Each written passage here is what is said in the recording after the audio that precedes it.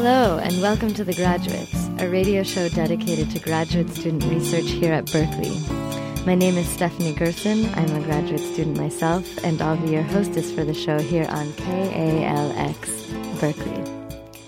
So today I'm talking to Caricia Catalani, a DRPH student, which means Doctor of Public Health. So welcome, Caricia.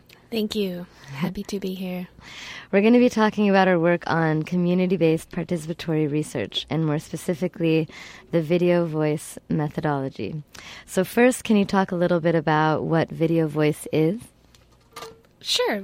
I guess really briefly, video voice is a research and action methodology where people collaborate together to put video cameras in the hands of marginalized communities in order to capture narratives and research data on their experience of, in my case, I'm looking at health crises, and then distribute that information and share it either over the web or in targeted community screenings.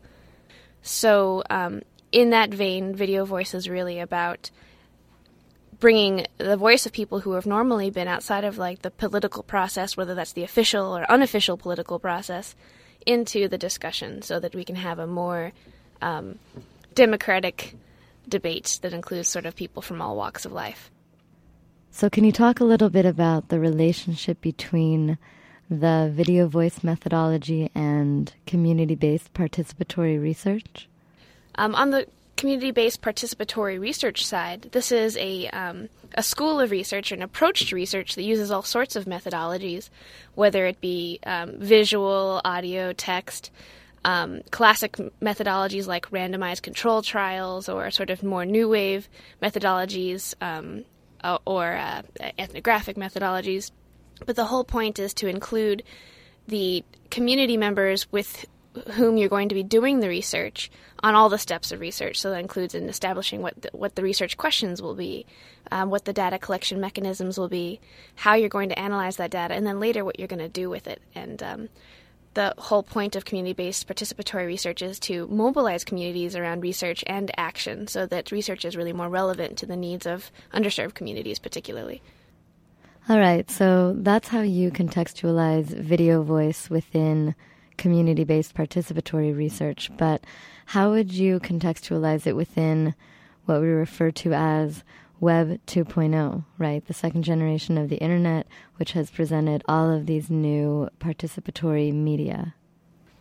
Well, I think that the really incredible thing about doing any participatory exercise in our day and age is that there are a lot of tools available to us that didn't used to be available for collective action.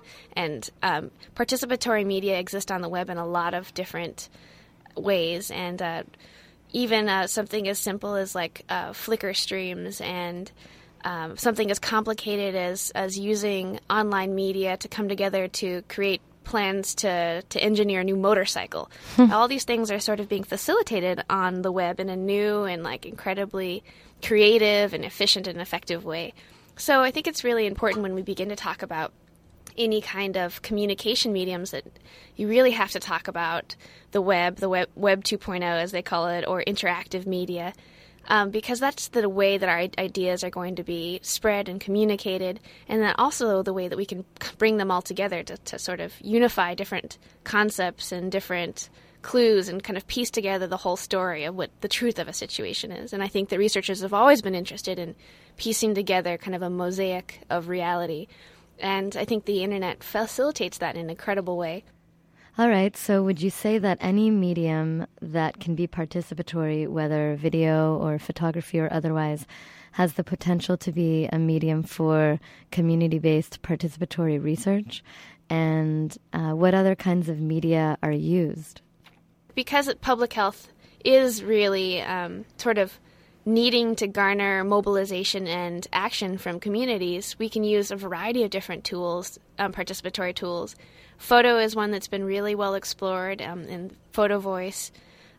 There are hundreds and hundreds of photo voice projects going around the world where people pass out cameras to communities so that program planners or policymakers can more accurately understand the reality of their everyday lives in order to create programs that address that reality, in order to create policies that structure that can create more healthy structures around that reality. So photo has been very successful. Video is still very rarely used, and a lot of that is because it's been technically more difficult to access and more expensive to access.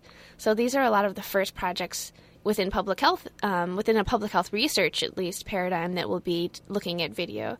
And other text is really probably, definitely the biggest thing that people use. Mm-hmm. So, right, so now that there's this emergence of these new participatory media, so what do you think is going to be next? What's after video? Blogging voice? Well, I think that's a really great question. I think that a lot of media people are wondering also what's after video, and I think that what it is just a move towards multimodality, a move towards using a variety of tools that are at your fingertips in order to best describe the situation that you're looking at. Video is not always going to be the most appropriate, and also the additional question with all mediums is how can we make them more interactive for a viewer, for a person who is consuming that information? Because ultimately, as researchers, we hope that we're doing all of this because someone is going to be interested, someone's going to read it, and someone's going to learn something from it. Someone's going to take it the next step. And I think a lot of that means that the kind of information that we produce needs to be flexible for the needs of the consumer of that information. So I think that the next step is definitely more interactivity. Great. So for those of you who are just joining us, you're listening to The Graduates on CalX. Today I'm talking to Caricia Catalani, a DRPH student in public health, working with community-based participatory research and specifically the video voice methodology. So I understand that you're a co-founder of something called the Video Voice Collective. Can you tell us a little bit about that? Sure. The Video Voice Collective is basically a team of people with public health research backgrounds, tech mavens in every sense of the words, people who are amazing HTML coders as well as techies in the way of audio and visual world, and sort of community partners. And we bring them together for projects that hope to explore some public health issues and act around them. So the current project that we're working on right now is with a community in New Orleans called Central City that was very much impacted by Hurricane Katrina and the breaking of the levees, and continues to experience some of the after effects of a complete loss of community, of dislocation, and trying to do what it takes to bring it back together. I think as a public health issue, it's extreme priority for us at this point because there have been multiple reports about mental health just disintegrating in the neighborhood and disintegrating as a response to enormous environmental pressures and issues like lack of housing, lack of access to education, lack of access to healthcare, lack of access to jobs. And so since the storm, suicide rates have tripled. And this is really a sign of an extreme response to the crisis that began with Hurricane Katrina, or that was inspired by Hurricane Katrina, but began much earlier than that. So we'll be working in those communities, starting a film shoot at the end of February, and it goes until the summer, and we're really looking forward to producing films about New Orleans, not just stories of woe, but also stories of enormous strength, of the uniqueness of that city, and of our hopes of rebuilding. All right, so we'll actually come back to your current projects later in the conversation. And if you want to visit the website of the Video Voice Collective, it's at video-voice.org. But one theme that comes up in your work is that of relationships. Relationships between people. And specifically in community-based participatory research, it's relationships between the researchers and the community members. And I find it interesting that the Video Voice Collective kind of emerged in the relationship between you and the co-founder, who is now your husband. So I was wondering if you could talk a little bit about that, how relationships, how that connects to the work that you do, and how it's been working out to have started something in a relationship with someone? Well, that's a great question. Yeah, it's all about love at the end of the day.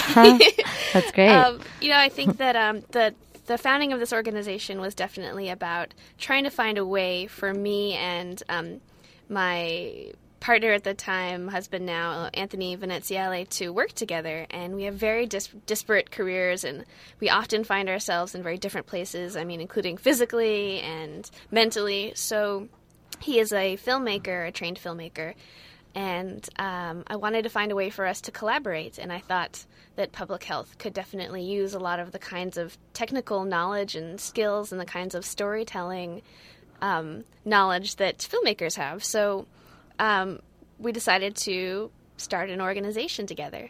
But I think that generally this kind of work really is all about relationships, like you said, and it's about spreading the love. And it reminds me of an MLK quote that he, when talking about good leadership, he said, "Good leadership is great love combined with power."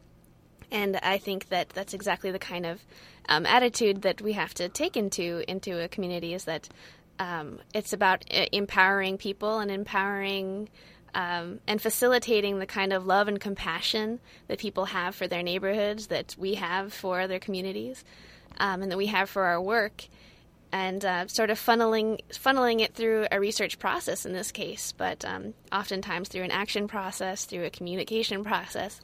And I think that that's probably fundamentally what it's all about, is sort of building these bridges with the sort of warmest intentions in your heart. Mm-hmm. You write on your website that the fourth step in your methodology is that the partners strategically use the film as an advocacy tool. So I was wondering if you could talk a little more specifically about how the films are used for purposes of advocacy, maybe specifically relating to the New Orleans project.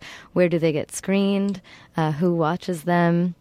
So particularly in New Orleans, our goal is to make, a bunch. We're going to make 4 to 5 mini documentaries, and we're going to string them together as chapters in a narrative about their community in Central City. And the narrative is a very powerful one, and it includes a lot of strength and a lot of culture and a lot of history and roots, and it also includes an expression of the needs and the crisis that the community is experiencing. And I think that's something that film brings across really well, and I think New Orleans is a perfect place for film because it's a very visual story at this point. You see a neighborhood, you experience what it looks like in someone's home, but you also hear a neighborhood, and I think for a city that has had such a wealth of history around music and sound and creativity, seeing New Orleans is a really important part of understanding New Orleans, but hearing New Orleans is central. So I think that our goal is to make these films, and we're going to have community screenings that include local policymakers, health program planners, health providers come to these screenings, and to sort of have a chance to come together and watch these things. I think one really cool thing about film in our American culture is that we've traditionally gotten together to watch a film. Mm-hmm. You go to a theater and you do it together. Of course, you can always do it at home, but there is this tradition of uniting in a big group and doing it. And I think the power of that moment where you're all in a group together and you've experienced something together can be really powerful. And I think you take the energy of that moment and you translate it into action and into commitments for the community. And we also plan on distributing the films online and through more targeted sort of targeting viewers that we think must see it, particularly busier policymakers who don't necessarily live in New Orleans but have a big role in the way that communities are structured and function there. So we'll also try and garner a broader support online and through targeting people online. So online, and going back to this Web 2.0, what kind of channels are you going to use? Are you going to use YouTube or Current TV? Or is that something that you also train the communities in, is how to publish their work or where to publish their work? Well, I think for this particular project in New Orleans, the final step of our project is to create a strategic communication plan. And that communication plan includes, like, where should we do community screenings and where should we post.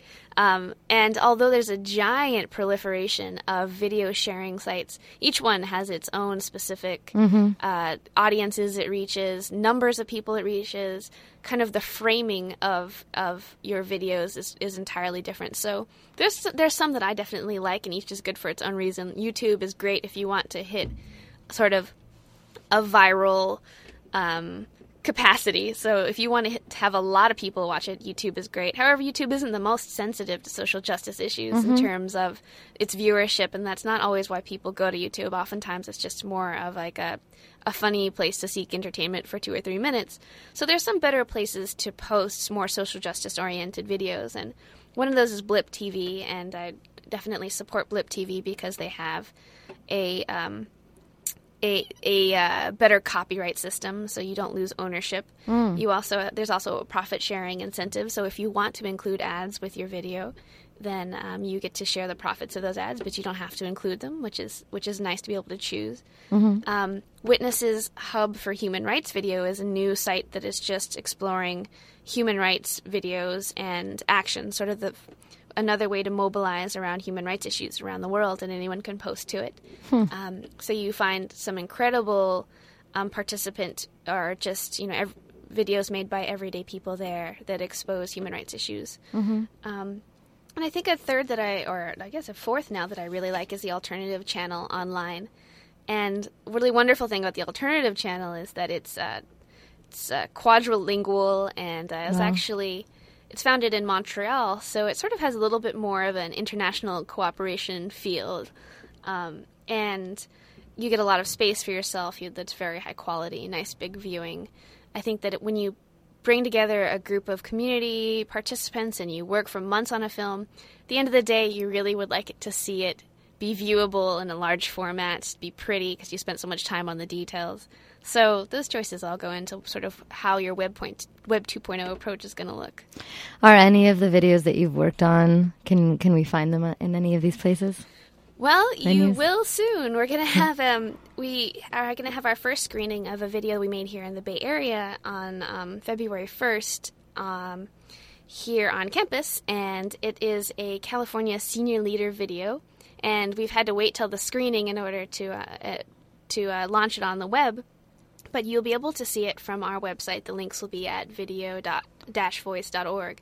And there's a sneak peek right now. There is a sneak peek right now, but it'll have its own big, nice page as soon as the screening happens, so that should be next week sometime. Well, one question that I'm curious about is, do you think that because of the proliferation of, new participatory media and people can make their own videos and post them online, and there's kind of so much more content in general, do you think that will make your work any less effective or something? Because yes, people don't necessarily look around on YouTube for social justice videos, and they use it more for entertainment. But if you do a search for Katrina on YouTube, you'll definitely find a lot of stuff. So do you think that it's problematic that there's just going to be so much more content in general, or do you think that it's fine and the work that you're doing is still going to be differentiated because of the process that you're using to produce it? I don't think it's necessarily useful to have a very, very broad communication strategy. I think that the most important part is to really think about targeting those who have the most influence over the decisions made and the policies made that affect that particular neighborhood. So in our case, I think that that's why communication has to be very strategic, and even more so in sort of a Web 2.0 world where there is a lot of information for people to sift through and to digest. How are you going to target the policy makers as far as showing the films to them? Well, part of our strategic communication agenda is to create a list of policymakers to target.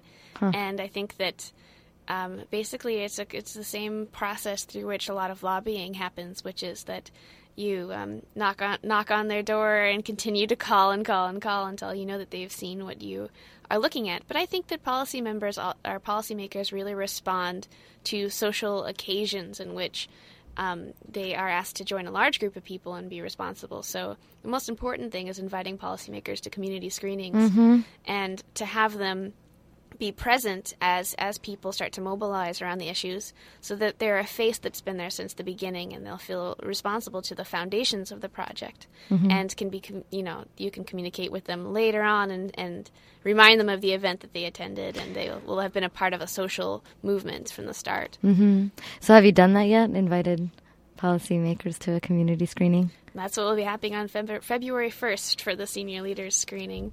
Great. There's a large number of policymakers who have influence over particularly issues of health for the aging who will be present at this screening. And there will be also all of the participants and also a lot of other viewers there to sort of hold them accountable to the issues that are being discussed. Good. We will be right back. So on next week's show, I'll be talking to Eric Hallstein from the Energy and Resources Group about the influence of environmental, health, and social information on consumer behavior. So please join me, Stephanie Gerson, for The Graduates every Monday from 12 to 12:30 on CalX. And if you have general feedback, ideas for graduate students to interview, or if you'd like to be interviewed yourself, send an email to thegraduatescalx, all one word, thegraduateskalx @aol.com. So welcome back. Today I'm talking to Caricia Catalani, a DRPH student in public health working with the video voice methodology. So it sounds like your two major projects right now, from what you've talked about and from your website, are the Senior Leaders project and then the work that you are doing in New Orleans. Are there any other projects that you have done or you're working on or that are in the works that you wanted to talk about? There's always all sorts of coals in the fire. But I think that for us at this point, the really hard thing is being a graduate student and balancing your sort of agenda so that you can graduate from being a graduate student and then go on to do all the projects that you want to do. So at this point, we're really focusing on the New Orleans project, and we're putting some other projects on the back burner. And that includes a few projects here in the Bay Area. We would love to do a collaboration with the Berkeley Department of Health, who are doing some very innovative community participatory approaches to health research in the Berkeley neighborhoods, as well as action in Berkeley neighborhoods. And I think that there are a lot of opportunities, around the world to do this kind of work, and we'll see what happens. Great. So can you also talk a little bit about in what circumstances you would want to use the video voice methodology versus another participatory medium, or versus just another methodology in general for research? What kinds of circumstances is it ideal for, and then what kinds of situations might you not want to use it for? Well, I think it's when we talk about using video and participatory video as a research medium, you really have to look very closely at the ethics of the process, and the ethics particularly in terms of the impact it has on its participants. And while I think that video is a very powerful and important medium, it's certainly not appropriate for every situation. I think that the situations in which it's definitely least appropriate is one in which you might expose your participants in a way that would make them vulnerable to their communities, vulnerable legally, or vulnerable to retribution. So I think that definitely can happen.